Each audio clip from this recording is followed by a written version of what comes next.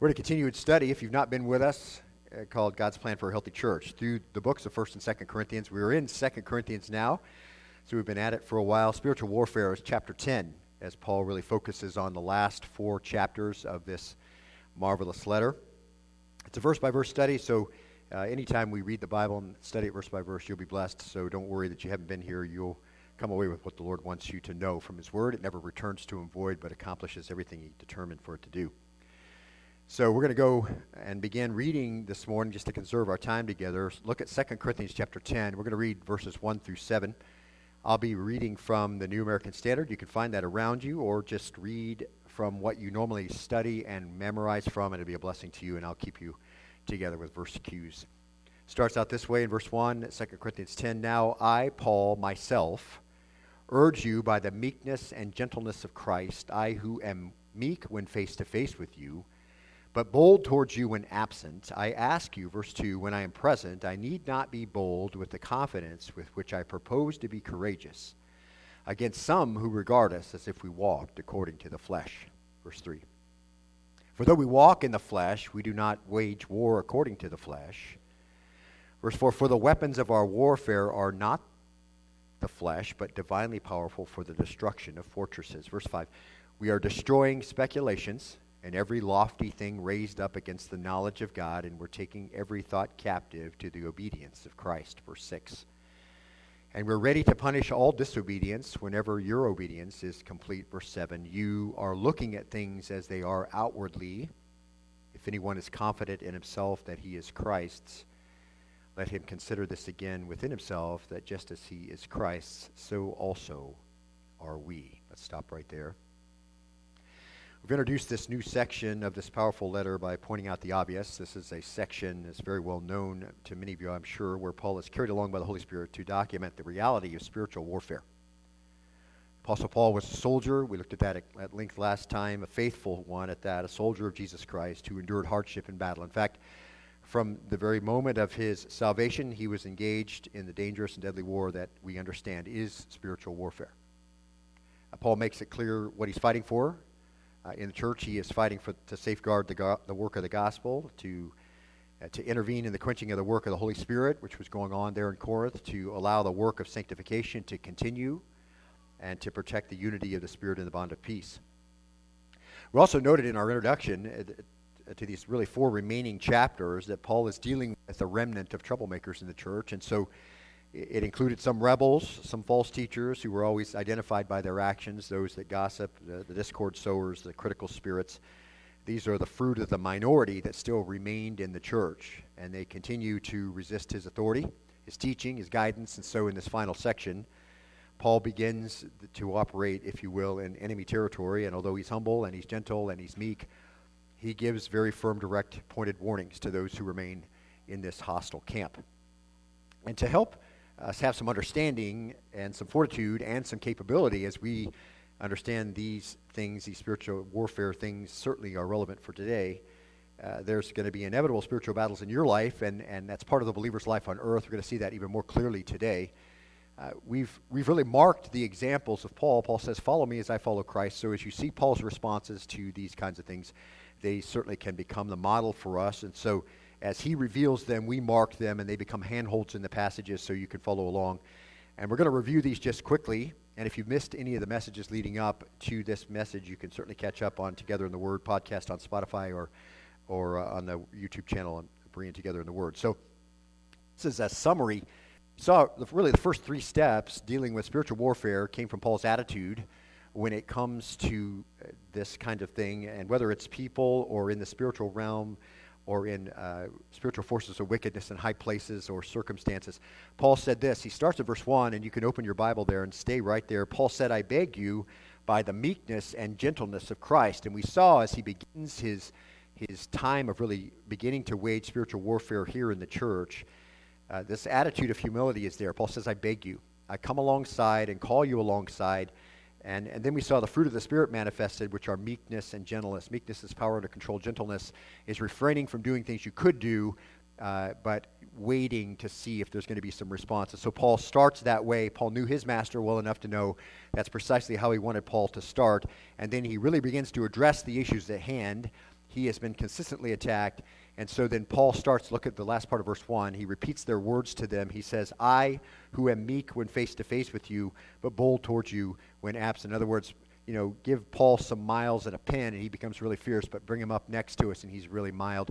I told you last week, like that dog that yaps behind the gate until you open it, and then runs with its tail between his legs. So not a flattering thing to say about Paul. Probably one of the least of the harsh things that we see in these letters. But Paul just repeats them to them, and it doesn't appear Paul's bearing a grudge. He's not coming and kind of displaying his hurt feelings. He's just saying, this is what's been said. He knows that they've misunderstood his compassion when he was there. He knows that they misunderstand his hesitancy to chase everything down when he was there with them and grab everybody who was hostile to him. And so this begs the question, how do you go about this type of spiritual warfare? Because when this kind of thing is leveled, no matter what you do, you're kind of viewed as walking in the flesh, and that's precisely what they're going to say about him. So the question is, do you defend yourself? And what's the answer to that? And so Paul has to deal very carefully with this whole thing as it becomes the model to deal with spiritual warfare. And so we saw in verse 2, look there if you would. I ask that, he says, when I'm present, so he's coming to see them, they know he's coming, he says, that I need not be bold with the confidence with which I propose to be courageous against some who regard us as if we walked according to the flesh. So there it is. No matter what they're saying about Paul, how he's interacting with them, what he's doing with his writing or his speaking or whatever it is, they're just saying he walks in the flesh. And so Paul says, I'm going to come to you without anger. I'm not bringing in a malice to you. I'm coming to you patiently, as we saw, and with meekness and gentleness. But I'm going to come to you, and we saw this in our introduction, number 4, that helps us win spiritual warfare. This is the character trait of courage. I'm going to come to you, he says, with courage. When all attempts at leniency and all forbearance have been exhausted, and when all the efforts at patience and peace have been used up, the only thing left for Paul to do is protect the truth and the church, and so he, from the gossips and the slanders, so he's going to do it. And this whole idea is in the middle part of the verse. Look at verse 2. I need not, it says, be bold with the confidence which I propose to be courageous against some. Paul says I have boldness. We saw last time that word boldness is a warmth of words, so it doesn't capture it very well here in the English, but the idea is that my blood's not running cold at the thought of having to come and correct you. I'm not shaking in my boots about the possibility. And then he says, I'm bold with the confidence, and that word has to do with conviction. Paul says, I have conviction, I have a sound assurance that I'm right, and so that conviction is sometimes translated that way. He has a set of standards that he functions from, and they're rightly informed, so when he comes to the church, he says, I'm not worried that I'm going to find out I did something wrong. And then he has this inner assurance that the Lord has prepared him appropriately for the ministry he has before him. So both of those words together are the idea that he just lets his readers know he's prepared for whatever comes, and these things have supplied his courage. And then he says, so I propose to be, that's what it says in verse 2, courageous. And then he says in this, against some who regard us as if we walked according to the flesh. And that's the nature of the trouble in most churches. Who's it directed to? Paul says it's not everybody, it's just some, although those who complain and those who sow discord and those who gossip tend to indicate it's everybody who thinks this way, Paul. But Paul knows it's just a few who continue to hold on to this toxic current, and that current is that Paul lives like the world. Whatever it is that however they're evaluating him, it's just Paul lives like the world. And this takes us, by the way, really right to the heart of the conspiracy against him, that he's worldly, not godly. And Paul's answer is verse 3. Look there, if you would. For though we walk in the flesh, so we're still in our human bodies, so he kind of flips it around. They say he walks according to the flesh. He says we walk in the flesh, but we don't wage war according to the flesh, so we don't live according to the flesh. He says he lives according to the Spirit. We've seen that over and over. We just saw it just a second ago as he approaches them. For the weapons of our warfare, he said, are not of the flesh. So I'm not going to deal with these things as the world would deal with them, but divinely powerful for the destruction of fortresses. Paul brings humility, he brings meekness, he brings gentleness to the spiritual battle, and those are important, and he starts that way, and he brings courage. But you can't be an effective soldier if you're not courageous. And we saw that those things work in conjunction with, and this was instruction number 5 from last time, to win spiritual warfare, and this is capability. Some things have to be corrected, and just being courageous isn't enough. You have to know what you have to do. Because without correcting, the entire ministry is going to suffer, and so Paul knows he has to come and do the hard things. And we saw some examples of Paul's counsel to Titus and Timothy last time about how they're to go about it when they had difficult people in the church and what they had to do about that. And so we won't go over that again, but we saw that capability means you have to have the weapons and you have to have the ability and you have to know who the enemy is. And when there's trouble in the church, it's always the work of the enemy. Even though it seems personal, even though it seems interpersonal, if you will, or corporate, it's always the work of the enemy, whose purpose remains unchanged since the founding of the church. He wants to thwart the work of the gospel, to quench the work of the Holy Spirit, to derail sanctification, break the unity of the Spirit of the bond of peace, and on and on and on. And this is what happens when backbiting and conflict and all of that arise inside the church. So Paul's gone into the spiritual battle before. He's taught other people how to do it, but he doesn't come with a worldly arsenal nor with worldly intent. He knows he's striving against unseen power. He's availed himself, we saw last time, of what he describes as in Ephesians 6:12 and following as the whole armor of God. Paul says, verse 4, "For the weapons of our warfare are not the flesh," he says, "but divinely powerful for the destruction of fortresses." And we saw that the word warfare is the noun strategia. That's where we get our word strategy. And Paul says, my strategy isn't fleshly. I'm not, in other words, going to match wits with you to see who's smarter. I'm not comparing preferences with you as if they're all equal. He goes, I'm just going to come to you, Paul says, with spiritual weapons that we see listed for us in Ephesians 6:12 and following, and with the authority we looked at last time from Ephesians 4:11 through 16. He has the right to come, he has the authority to come, and to oversee what's going on in the church, and he's bringing the weapons that will properly do what they're supposed to do. Now look at where the warfare is focused, if you will. Verse 4.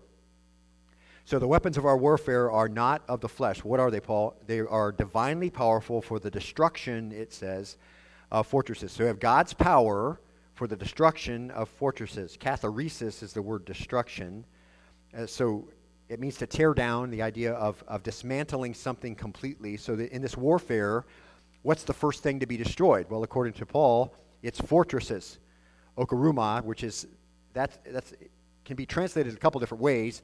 The first way is in terms of function. So it's a place of protection, a place to defend yourself. So you can say it's a fortress I'm going to run to. It can be translated also in terms of construction.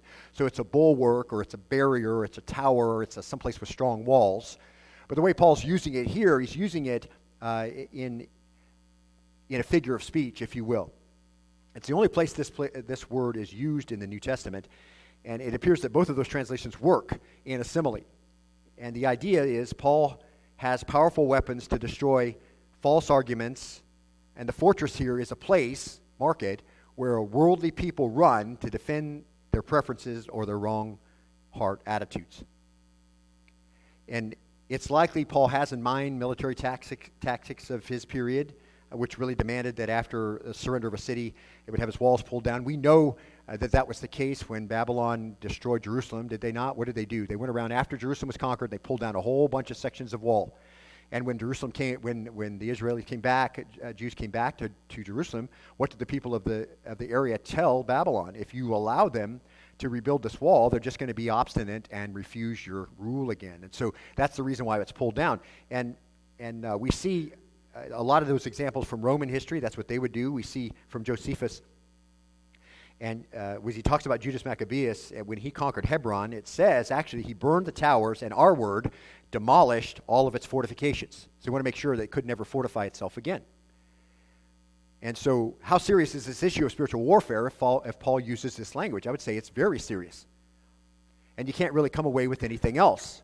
Man's hostility to the things of God is so intense, it's so ingrained, the self-justification of even the contentious in the church is so deep-rooted and so entrenched and so pervasive that they feel like, this is the idea, this is where it's a simile, they feel like they're behind what they imagine to be an impregnable bulwark of self-justification, rebelliousness, or unbelief. So Paul says we have to use this language. The weapons are divinely powerful, and therefore the destruction of those kinds of things. There's a passage that speaks to this, which has a lot of application now as we start to experience a new administration in Washington. Even with just the cabinet and some other appointments, and certainly the executive orders that have come out this week. And it's from Proverbs 29:2, and it's going to lead us into the passage I want to use to explain this section. But it says, when the righteous increase, the people rejoice, but when the wicked man rules, the people what? a groan. And there's been a lot of that going on, hasn't there? As we see the fortresses that are in place, that they imagine to be places of high ground, and false things given as reasons. We see this as the case. And this is without some changes, this is what we're in for. But if you would, turn to Psalm chapter 2, if you would. Just hold your finger here. We'll be back in a second. Psalm chapter 2, verse 1. This really describes for us and illustrates for us the type of attitude that rebellious people bring to the truth of the Word of God. And it's still applicable today. You can see it. It's not going to take any explanation for you to see that it's still very much at work.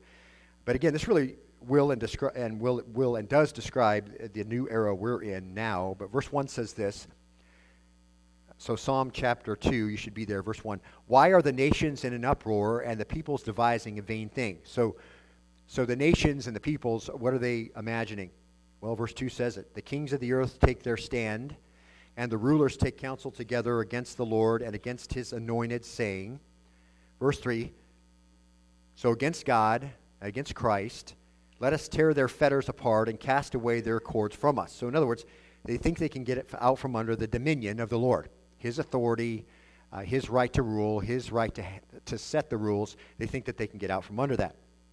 How does the Lord respond to that? Well, he who sits in heaven, what's it say? Laughs. The Lord scoffs at them. Hard to imagine the Lord scoffing, but that couldn't be, I can't think of a more terrifying thing. For the Lord scoffing at something that's raised up against his authority. And why is he scoffing? Well, because the fortifications they're going to throw up are going to be no match for the truth. Verse 5, then he will speak to them in his anger and terrify them in his fury, saying, now this next section is verse 6. It really is speaking of Jesus, and he says of Jesus, but as for me, I've installed my king upon Mount Zion. So we're looking to the future. There's going to be an installation of Jesus there in Jerusalem. We know that that's the case. We've studied it. He said to me, you're my son. Today I have begotten you. Ask of me. I'll surely give the nations as your inheritance and the very ends of the earth as your possession. Everything's going to be returned back to its rightful rule and rightful authority under the correct person, regardless of what the nations may think and what they may believe. Verse 9 says, you shall break them with a rod of iron. You shall shatter them like the earthenware. So that's how the fortifications are going to end up. Crushed. Then he goes back and he gives some warning to those who lead the nations. He says, now therefore, O kings, show discernment. So in other words, understand what I'm saying and be able to put a right understanding into your actions. Take warning, O judges of the earth. Worship the Lord, verse 11, with reverence, and rejoice with trembling. So worship the Lord with the correct honor and the correct obedience and the correct submission he's due. And rejoice because he leads, and do that with trembling because he's powerful. Verse 12, do homage to the Son. In other words, give him what he's due, that he may not become angry and you perish in the way, for his wrath may soon be kindled. How blessed are all those who take refuge in him and mark it, not in the false bulwark of self-justified sinfulness. Right? And that's what's not said, but we understand that's implied. So, it describes very vividly, I think, for us, the underlying attitude of rebellion. And although it has as its focus here the unredeemed rebellious men and the system of man and the governments of men, the fundamental problem is still the same, is it not? Hiding behind thoughts and imaginations that are the bastions or the bulwarks of this age. Now look up at the first part of verse 5. And that really makes this very clear. So we know we're on the right track. So he's going to use the same word. He goes, we are destroying. In other words, we're tearing down, we're dismantling. We're destroying speculations and every lofty thing raised up against the knowledge of God. So he uses the same word to make the meaning clear. We're destroying, and then let's take the first word, speculations. That's the word logismos. You're probably familiar with that. That has to do with speaking. Here it has to do with reasonings and thoughts. It really, in general, it's the way people think. So we're going to destroy the way people think. We're going to tear it down. We're going to dismantle it. So thoughts, ideas, opinions, reasonings, philosophies, theories, ideologies, religions. It can be all of those kinds of things. Whatever's raised up against the knowledge of God. That's what it means. It has to do with all those kinds of things. And those are the fortifications, then, see, which men hide. Ideological bulwarks, if you will. Philosophical bulwarks. And in their strongholds, they try to hide, and they try to protect themselves from God and from his word. That's precisely what we saw here. Throw off the fetters from us. Any limitations God may have put and had the right to put on mankind, moral laws which have you break a moral law, you're going to have consequences for that. You break a physical law, you have consequences. The same lawgiver gave both. So they're going to hide from God. They're going to throw off his fetters. They're going to get in these bulwarks, which they think are important, and they have their own reasonings. And the Apostle Paul says we have divine weapons that are powerful to throw those things down. So they want to hide from God. They want to hide from his word, from the gospel, from morality, spiritual authority. That's Paul's issue here. They want to hide from spiritual authority, those in the church. They don't want to listen to what Paul has to say. And just as a footnote, I want you to notice this, because this spiritual warfare is not targeting demons. And I say that because there are some churches in Lynchburg who are teaching this right now. And this is very popular if you go and look. People want to translate this, that these fortresses are demons. And we have a lot of people who want to define spiritual warfare as chasing demons. And the Bible doesn't define it like that. It doesn't define spiritual warfare as taking authority over demons and sending them off someplace. Never in any of the New Testament is the church instructed to do that. The casting out of demons was an apostle gift along with other sign gifts that verified the speaker and the message, and we talked about all of that, and that authority ended with them. What it is, though, is carefully explained by Paul, which is why I don't understand why the passage is also always misdirected, or often misdirected, entailing the church to take on demons. We are to take down or dismantle, not demons, speculations, logismos, which is the way people think, and even the way people think personally. It's not just always other people. It can also include you. And then it says, every lofty thing, hupsoma, that's actually used to describe a mountain. So an exaggerated evaluation of who somebody might think they are. It's again used in a figure of speech. Some high place, some height, or an exaggerated evaluation of what they think they've done, or perhaps an inflated opinion of what they think they know. So there's a bulwark established behind falseness to protect them from the truth, and then it's a high place. In other words, they've evaluated it to be the moral high ground. We hear this a lot, don't we? We hear it a lot as it relates to the death of infants and Planned Parenthood. Those who talk about it in our government talk about it as if this is a required thing that people need, and it's a high place, a moral high ground that we need to have because this is important for women, important for choice, and all that. That's false, isn't it? That's absolutely false. However, it is a high ground, isn't it? And they've established themselves there as if somehow they're unassailable behind a bulwark of their own falseness. And we see this. There's a number of things we could talk about here, but I think you can see it. And so there's this idea that the weapons you have are divinely powerful to throw down speculations and then every lofty thing. So whatever mountain they may be on with this fortification, it's powerful to do that too. And so all of that is qualified as spiritual warfare because all of it has one thing in common, and it is, look at the last part of the verse, raised up against what? The knowledge of God. So, it's very general, very broad, isn't it? It takes in a big path. That's what speculation is. He just defines it right here, and that's instruction number 6 that helps us in spiritual warfare as it's related to capability, and it includes the tearing down of strongholds. Dismantling, if you will, every concept, every opinion, every reason, every philosophy, every theory, every ideology, every thought that is against God. See? And that can be interpersonal. It can be you personally. It can be corporately in the church. It can be in your workplace. It can be in the government, whatever it is. If it's a fortress, it's a stronghold, and they're very tough. Make no mistake. They're very powerful, every one of them. They've been cultivated over a long period of time. They certainly are based on the doctrines of demons and speculation in the hearts of the darkened hearts of men. We'll see that in a minute. But this is very difficult things. And Paul talks about this kind of thing fairly often in our studies that we've studied it. Just to remind you, just let the Bible explain the Bible. 1 Corinthians 1:20, we see Paul say this, where is the wise man? Where is the scribe? Where is the debater of this age? Now, so in other words, where's the man who thinks he knows a lot? Where is the guy who can interpret things they think correctly? Where's the guy who is a great debater, a great orator, a great motivator, thinks he's got it all together and puts it all together? And then here it qualifies, of this age. So the world system, the system of man, see, and then it says this, has not God made foolish the wisdom of the world? And that is a rhetorical question, and what's the answer to it? Yes, he has. So the key word here, though, is this age. So the wise man, the scribe, the debater of this age, the wisdom of this world that's set against what? The revelation of God or the truth of God. And he refers back to that again. If you just go forward 3 chapters, he says this, let no man deceive himself. So don't think somehow that this is not going to apply. If any man among you thinks that he's wise, here's the qualification, in this age, he must become what? And what's that mean? What's implied? Well, that's in the world's eyes.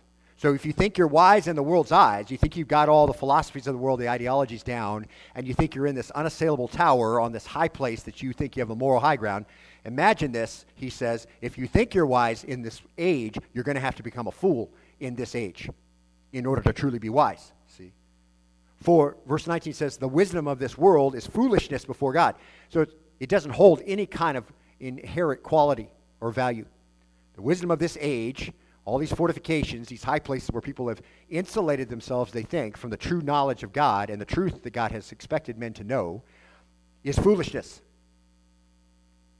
For it's written, he is the one who catches the wise in their craftiness. The Lord knows all of this, see? Just like we read in Psalm 2 just a minute ago. And again, he scoffs, right, and laughs, says that's real funny, that's not going to work.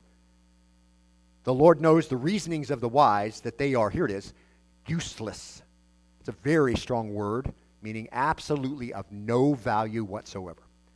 These things that throw themselves up against the knowledge of God, the wisdom that is of the world, of this age, is of no use whatsoever. Now back to our passage, verse 4. He says, so Paul says this, for the weapons of our warfare are not of the flesh. So our strategy is not a fleshly strategy, but divinely powerful, so from the power of God, for the tearing down of fortresses, these high places, these bulwarks that shield, people think they shield them from the true God and from his truth. Spiritual warfare here is defined as tearing down or dismantling fortresses, and those fortresses come in the form of, look at verse 5, speculations and every lofty thing raised up against the knowledge of God. It's always, beloved, this is the common denominator, it's always against the knowledge of God. And it's easy to jump right into Romans chapter 1, and it's certainly intended here, I think. And we looked at this at length in our verse-by-verse study through this letter, so if you were with us, you remember. But just as a reminder, verse 18 says this. It says, and you'll see the language is very similar, the wrath of God is revealed from heaven against all ungodliness and unrighteousness. Okay, both of those places, of course, are fortified, and we know that. But the general term for ungodliness just means that God is angry because of the willfulness of men, because men are not rightly related to him. That's what ungodliness means, not correctly related to God. And then it says unrighteousness, and that's related to ungodliness, because when by our willfulness and our rebelliousness, when we're not rightly related to God, then we're not right related to one another or those who are around us either. And that's unrighteousness. So God is revealing, Romans chapter 1 verse 18 says, his wrath against people who show that they are like this because, he says, of men who suppress the truth in unrighteousness. In other words, they know what they're supposed to do, and we're going to see that in just a minute, but they suppress that, and they do horrible things to one another, which shows that they're suppressing the truth of God, and God says, all men have this truth. Now, what is this truth? Verse 19, because that which is known about God is evident within them, for God made it evident to them. And this is a very important thing to understand. We looked at this at length when we studied it. It's important to know that every single person who has ever lived, according to Romans chapter 1, verse 19, knows some things about the true God. Every single person. Everyone. Regardless of what they might say about it. Now, it won't lead to salvation, but it's enough for judgment. They understand that there is a God. That's the whole point. And God has made that evident to them. That's the only way that wrath can fall on them, if they understand there is a God and then they reject it. And that's what's going to happen. Look at verse 20. For since the creation of the world, mark it, since God created everything and everyone who's lived on it since that time, his invisible attributes, and then it describes which ones, his eternal power and divine nature. So the fact that he has power to order all things and the divine nature, which is manifested in things that have been made. When you look around, in other words, and you stand wherever you live and you see the order and you see how it all works, you are guilty because you can see that there is a divine nature, eternal power in charge. And in fact, it makes it very clear, have been clearly seen. Not kind of in a shadow off to the side. You really had to poke around a lot to find it. You know, everything else otherwise looked like it was all naturalistic atheism. No. It looks like it's been designed, and it looks like it has a designer who has the ability to sustain it. That's the idea. And because every single person has that understanding, because of what's been made, they are, what's it say at the last part of verse 20? Without excuse. For even though, now here's where it really gets sticky for people. For even though they knew God, so again, he just repeats it, you knew that God existed and you knew something of his eternal nature.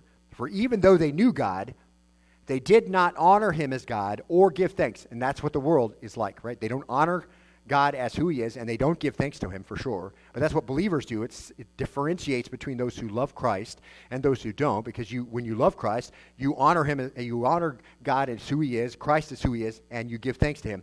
So, but they won't, and those are trademarks of rejecting this truth. And so they became futile in their, here's our word, speculations. So in their logismos, in their reasonings, in their thoughts about the universe and about God and about how they're supposed to live and what morality, how it works and all that kind of stuff, they became futile in their speculation, empty. So what they were thinking was foolishness. What was it becoming? It was becoming this bulwark, wasn't it? Oh, I'm rejecting this. I'm going to imagine something else. Then it says, and their foolish heart was darkened. Professing to be wise, verse 22, they became, what's it say? Fools. And here's the sense of the passage, and we'll stop right there. We could spend 3 weeks just on this section. Everybody comes into the world knowing something about the true God, and it says what they know. And knowing enough about God to know his eternal power and Godhead to be without excuse. So they knew God, but they turned against God, and they turned their back on God.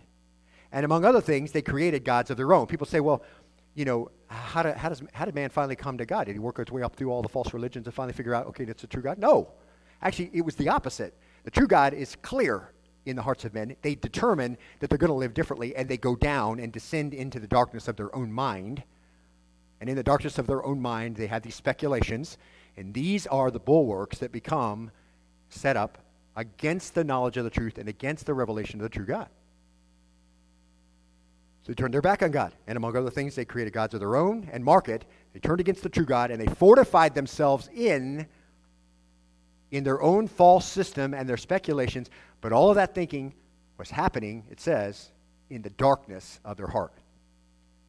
Regardless, they have raised them up against the knowledge of the true God, these speculations and these reasonings.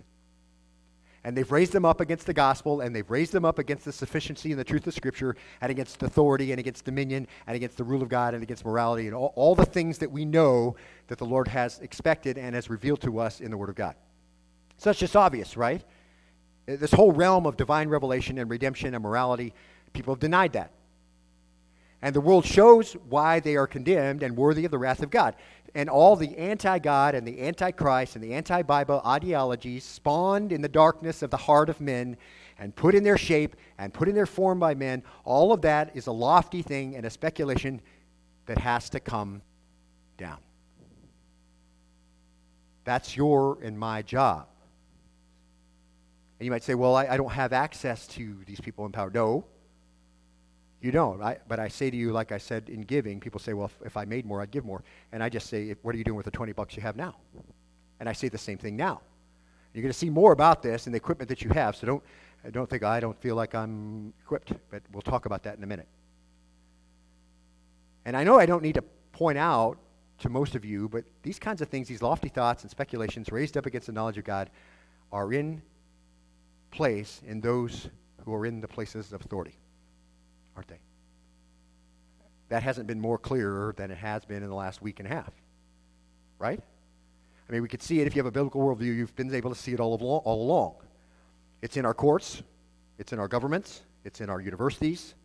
And one of these high places and speculation that are raised up and fortified is the high place of atheistic naturalism. Nature is all there is. There is no God. And almost every thought, and that's really the unquestioned authority on which all decisions are based. You watch a documentary on the Antarctic, and you just listen to, everything is informed by atheistic naturalism. There isn't anything going on besides what's natural, and men are here in this place, and so everything's fallen to pieces, and we got to do something, and everything is reactionary to this, that this is all there is. God hasn't formed it. He hasn't kept it. He hasn't told us it's going to stay. It's just naturalistic atheism, see? And all decisions are based there. And that is a huge fortification, is it not? A false one, but a big one, raised up in the moral high ground. So if you don't accept that, you're anti-science, you're anti-thought, you're anti-intellectual, if you don't accept that this is how it is. And so it follows then, if we see, and we see this much more clearly in what's being said openly then, and allows us to listen to news reports and sound bites and all of that stuff, and you look at it with a worldview, you realize this is the foolishness in the darkened heart of men being proclaimed as a place of power, insulated from any assault, and on a high place of moral high ground, virtue posturing and all the kinds of things we see now. This is what that's all formed with. And anyone who believes in the God of the Bible, and this has become very clear in the last week, anybody who believes in the God of the Bible and of the gospel are irrational. Nancy Pelosi said that yesterday. They go to church and pray, and then when they come out of church, they pray, P-R-E-Y, on everybody else. That's a foolish thing to say, is it not? But that's precisely the problem that we have. She has established this high place where she resides on what she thinks is a moral high ground, but the truth is up and against that. And God is in heaven, and he scoffs at that and laughs, see. But if you embrace this truth, you're dangerous to freedom. And you must not be allowed to have any influence in public discourse. And God has no place in public life, see? And God has no place in education and no place in government and social policy and laws and courts or in determining morality. God doesn't have any place in all of that, see? If you think he does, you're irrational. And all this rejection of God is purported to be intellectual, of course, and scientific, and to be freedom-loving. But what it really is the love of sin. It's the bulwark of fools. It's the high tower that's become a prison that untreated will become a mausoleum, beloved. Because it's not true no matter how many times you say it. And that's the battle every believer is called to engage in. And that was kind of a footnote, but I think it's worth noting. And it isn't just that, the obvious applications as it relates to the fallen world system. But it also makes its way right down into the church, which is Paul's focus. And we need to also see that these speculations can be held in our own mind. That was the whole point, wasn't it? As Paul gave instruction to Timothy, he said, for those who oppose, gently correct and pray that they may repent because they've been held captive by Satan to do his will. So it's even down to the small interpersonal relationships, isn't it? There's a fortification. There's this high tower of I'm right and I'm going to hold on to this rightness even though it disagrees with what the Word of God says, see? And we see it in the church a lot, and Paul is dealing with it, but we see this a lot in the church, elevating psychology above the Word of God. If I've heard this once, I've heard it a dozen times, that somehow the Word of God needs to be jump-started, or worse, is insufficient to deal with any human problem. That's there, isn't it? I mean, that is a fortified high tower that is false. Or this, as it gets even more personal, placing personal preferences above the clear teaching of the Word of God, as if God's waiting for you to decide what should be done in the church so he can make his changes. Instead of just saying, okay, this is what the Word of God says, this is how we deal with one another, this is what we say, this is what we don't say, this is how we live. Instead, it's just some speculation about my own personal preference and how that should be, and I don't really like that, I'm not comfortable with that, and all that. So it makes its way right in. So don't think it's just, oh man, the bad world system. It can be in our own mind as well. And so these types of things are really illustrated well for us in Colossians chapter 2. Again, the Bible explains the Bible. And Paul's dealing with this kind of thing, and Paul says in verse 2, he says, it's Jesus in whom are hidden all the treasures of wisdom and knowledge. Verse 4, he says, I say this so no one will delude you with persuasive arguments. In other words, in Jesus, who has redeemed you, placed his Spirit in you, is hidden all the treasures of wisdom and knowledge. Does that sound like everything you'll need? Well, if it says all treasures of wisdom and knowledge, then that's all you need, is it not? And then he goes on to remind them, and what can so easily happen inside the church. Verse 8, he says, just brings it right down to interpersonal relationships and your own thought life. He says, see to it that no one takes you captive through philosophy and empty deception. And here's the qualification, according to the tradition of men and the elementary principles of the world. So again, the world system, the wicked world system that set itself up against the knowledge of God, the same world system that had descended into darkness and decided in their own speculations that this is how it really is and not how God has determined it to be. And so don't be taken captive from the elementary principles of the world. These things that are handed down, human behavior and whatever, this is how it works. This isn't how it works. Rather than according to Christ. So in other words, exchange all of that worldly wisdom and all the philosophy and empty deception and the traditions of men and the elementary principles of the world. Exchange that for the fullness that's in Christ. For in him, verse 9 says, all the fullness of the deity dwells in bodily form. So is he lacking anything that you need? If in Christ all the deity dwells fully in bodily form. If Christ, in the incarnation, contains everything you need, do you need anything else? And if he's manifested himself in the Word of God, does that contain what you need? Yes, it does. That's very hard to hear, isn't it? Because we are so conditioned to thinking that we have to be jump-started by the world and that somehow the traditions of men and the empty philosophies of psychology have to make their way inside the church or we can't possibly be whole. In him, just a reminder, Paul says, you have been made complete. So I just need more from the Lord. Well, it sounds like you already got everything. And he is the head over all rule and all authority, just in case there was any question that there might be some rule and authority that wasn't under him that we really need. So he just says it in as many ways as he can possibly say it. So here it is. Everything that seems like a rule is either verified or cast down before his authority. So you can just bring it to the Word of God and we can say, okay, no, that's not right. It's very hard to say that in the church anymore. Well, that's just your opinion. I get that a lot. Well, this is what the Word of God says in that situation. Well, thank you for giving me your opinion. I wasn't giving you my opinion. I just read a passage to you with its clear meaning. How is that my opinion? See? And these things can certainly be fortified in the lives of believers and in the corporate life of the church. Anytime God's authority is substituted, or God's thoughts, or God's conclusions, or his instructions is secondary to human thought, that's speculation that leads to fortresses and high places and every lofty thing. And Paul is speaking from experience, isn't he? Paul had lived his whole adult life up until Damascus in one of those fortifications, didn't he? Think about it. He was born and reared in a rebellious, Christ-crucifying Judaism.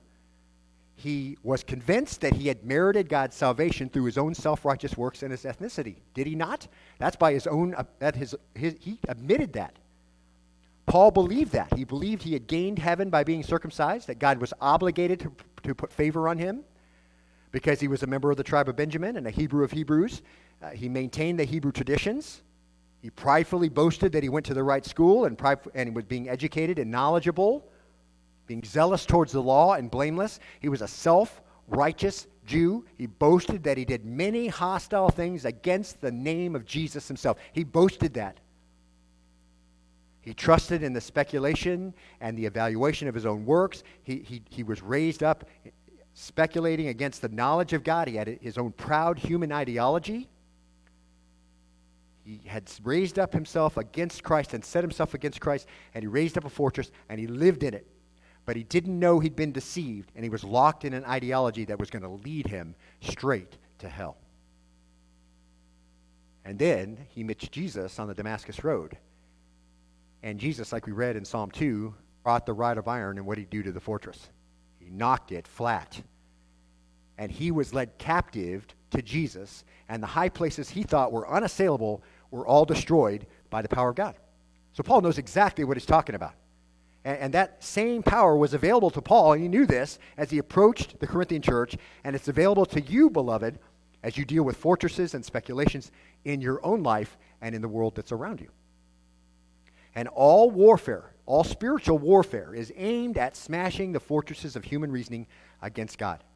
Whether it's right down in your own personal thought life where nobody sees, or in interpersonal relationships, or at the workplace, or at the local government level, or at the national government level, or in the world, or wherever it is, wherever the Lord's put you in a sphere, all of that spiritual warfare is aimed at smashing the fortresses of human reasoning against God. And they don't come down easily in the mind, in the church, or in the world around us.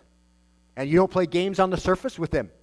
You don't fight worldly philosophy and nihilism with worldly philosophy. Okay? You need powerful weapons. And that last part of verse 5, look there if you would. We're taking every thought captive to the obedience of Christ. So not only does he say you have to take down strongholds, and every place people try to secure themselves over and against the knowledge of God and raise up this moral high ground, somehow they think they're where they need to be, but also take every, it says, thought captive. And that word captive is just exactly like it sounds, and that's instruction number 7. That helps us to win spiritual warfare. And again, it's related to capability. It's a military term used for the taking of prisoners. Taking of prisoners. Those are thoughts you're taking prisoner. And the word has just as much application in your personal thought life and in the sin issues that plague you in spiritual warfare through the flesh. Just as much application personally as it does locally or interpersonally or in the church or whatever. And it does just as much application personally as it does with individuals in the church who resisted Paul's leadership, and just as much as it does in the bastions of academia and government and wherever deceptive philosophies reign in prideful arrogance. See? And you might think, well, how can I get there? Well, you're going to have to start wherever the Lord has put you, and maybe he's going to bring you to a place, and you'll be God's man in wherever to speak the truth. And the effort is to capture all these falsities, all these thoughts, personal or public, as prisoners. But mark it, unlike some ancient and modern armies that treat prisoners of warfare harshly, what's the last part of verse 5 says? We're taking every thought captive to the what? Obedience of Christ. The great conqueror takes captives and installs them in his own service. See, we're not tearing down foundations and bastions and towers to make them feel badly or to show them that we're smarter than they are. That sometimes becomes what we do, isn't it, when we answer, particularly when we think we're separated by social media. We want them to be taken down, and we want them to know as they fall that we were a lot smarter than they were. That's not the issue. We want to see them, and we do it in such a way that they come to faith. And this certainly could be portrayed as conversion for those who were once far off and rebellious, like Romans 1:5 says.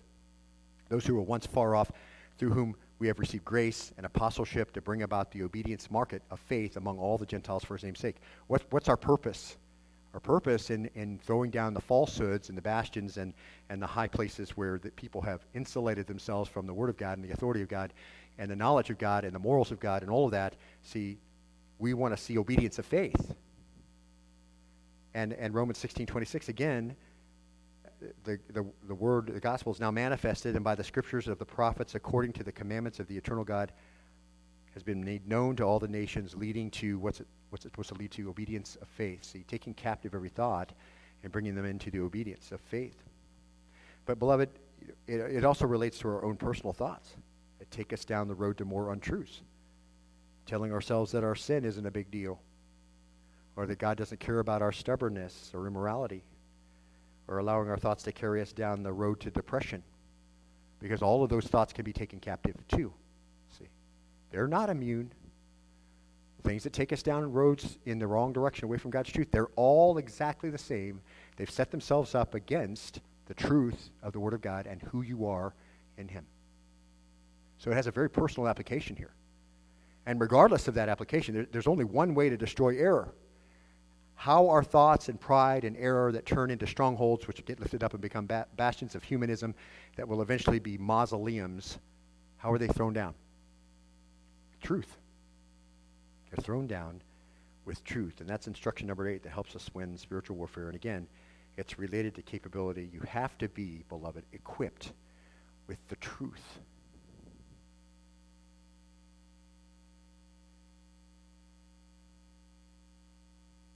And I say this in all love, but the modern church has a very difficult time with this. It's not because it's complicated. It's because they just don't read it. It sits on the shelf, and they open it briefly for a time at church, and then not again. How in the world are you going to know the truth that you need to know if you're not spending any time in His revealed truth? And we're done today because we're out of time. So I'll just say, when you look at Ephesians 6 and you see the Christian soldier, and we looked at this last week, you see him with all his clothing, and then it says he has one weapon. What's that weapon? Ephesians 6:17. The sword of the Spirit, which is that's right, the Word of God. Beloved, you don't fight the spiritual warfare with the weapons of the world. Mark this, the best debater doesn't win the spiritual fight. That's bringing worldly weapons to a worldly battle. I'm not saying you shouldn't be able to articulate your thoughts. The Lord's going to put you in a place where you can. But you only have one source of truth, and it's not coming from between your own ears. Your reasoning is not going to do it. Carefully speaking the word of truth, and it's like a sword that darts in and does exactly what it's supposed to do, see? The spiritual warfare that you fight is a warfare that's fought at the level of the heart. No matter who it is, no matter how high up in government they are, no matter what they say, how powerful they believe they are to be, how much high ground they think they have, and moral high ground and virtue signaling, and how they make you feel badly, and they think they've insulated themselves from the truth of God's word, and they want to insulate you from any input. Listen, no matter what, the truth is the truth, and it's powerful. How powerful is it? Hebrews chapter 4, verse 12. Don't forget this. For the word of God is living and active, and mark it, here's the same kind of language, sharper than any two-edged sword, piercing as far as the division of the soul and the spirit, of both joint and marrow, and to judge the thoughts and intentions of what?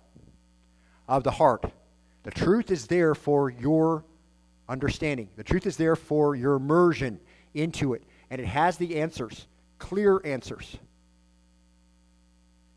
And there is no creature hidden from his sight.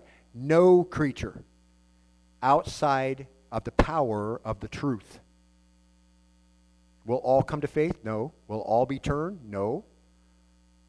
But the truth is still the truth, and able to divide those kinds of things, the thoughts and intents of the heart. And no creature is hidden from his sight, but all things are open and laid bare to the eyes of with whom we have to do. Everyone has to deal with the Lord's truth. Everybody will answer to it. Be sure that we're doing what we're supposed to do. Love the Lord your God with all your heart, your soul, your mind, and your strength, and your neighbor as yourself. And what's the second part? Go and be disciples, teaching them to observe everything I have commanded you, and lo, I'm with you always.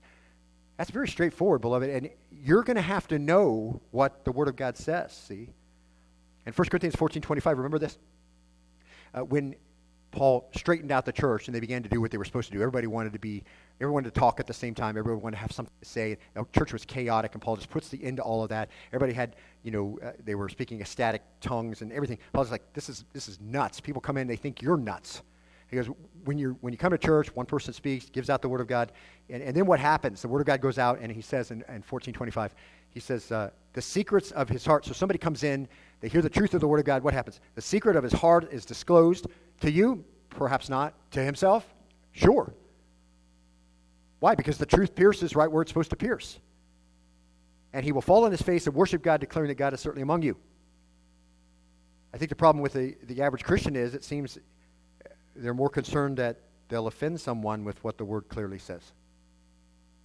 They're more concerned about that than they are about just being gentle with the Word of God, standing firm with the armor of God on and the sword of the Spirit, which is the Word of God, and making the truth clear. No matter how high the bastion is, no matter how strong the argument they think it is, if it's not lining up with the Word of God, then it is false and subject to destruction. And it will all be destroyed by the Lord eventually, but you certainly may have some opportunity to speak the truth. Or maybe they're just not so concerned about offending someone with what the Word clearly says. They're too busy being personally offensive, too busy being hard on people, and not speaking the truth in love. So both of those things can be certainly interfering with the circle of influence the Lord has for you.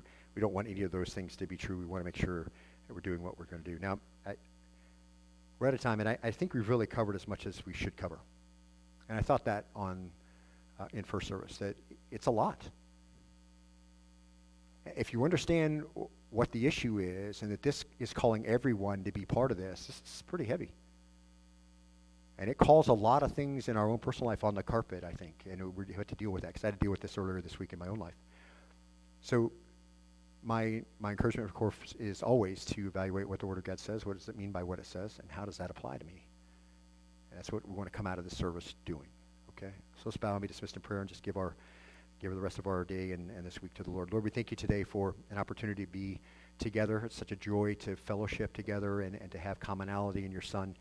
And it's just a little small taste of what heaven will be like when all the work is done and the battles are fought, and you have brought into subjection all those things raised up against God, and all the right titles are given to the right people, and the right people are in charge and all of that, but we can't win another person to faith. We can't speak truth to a fallen world. We can't take captive every thought. We can't throw down any more high towers. And Lord, we desire very much to do that.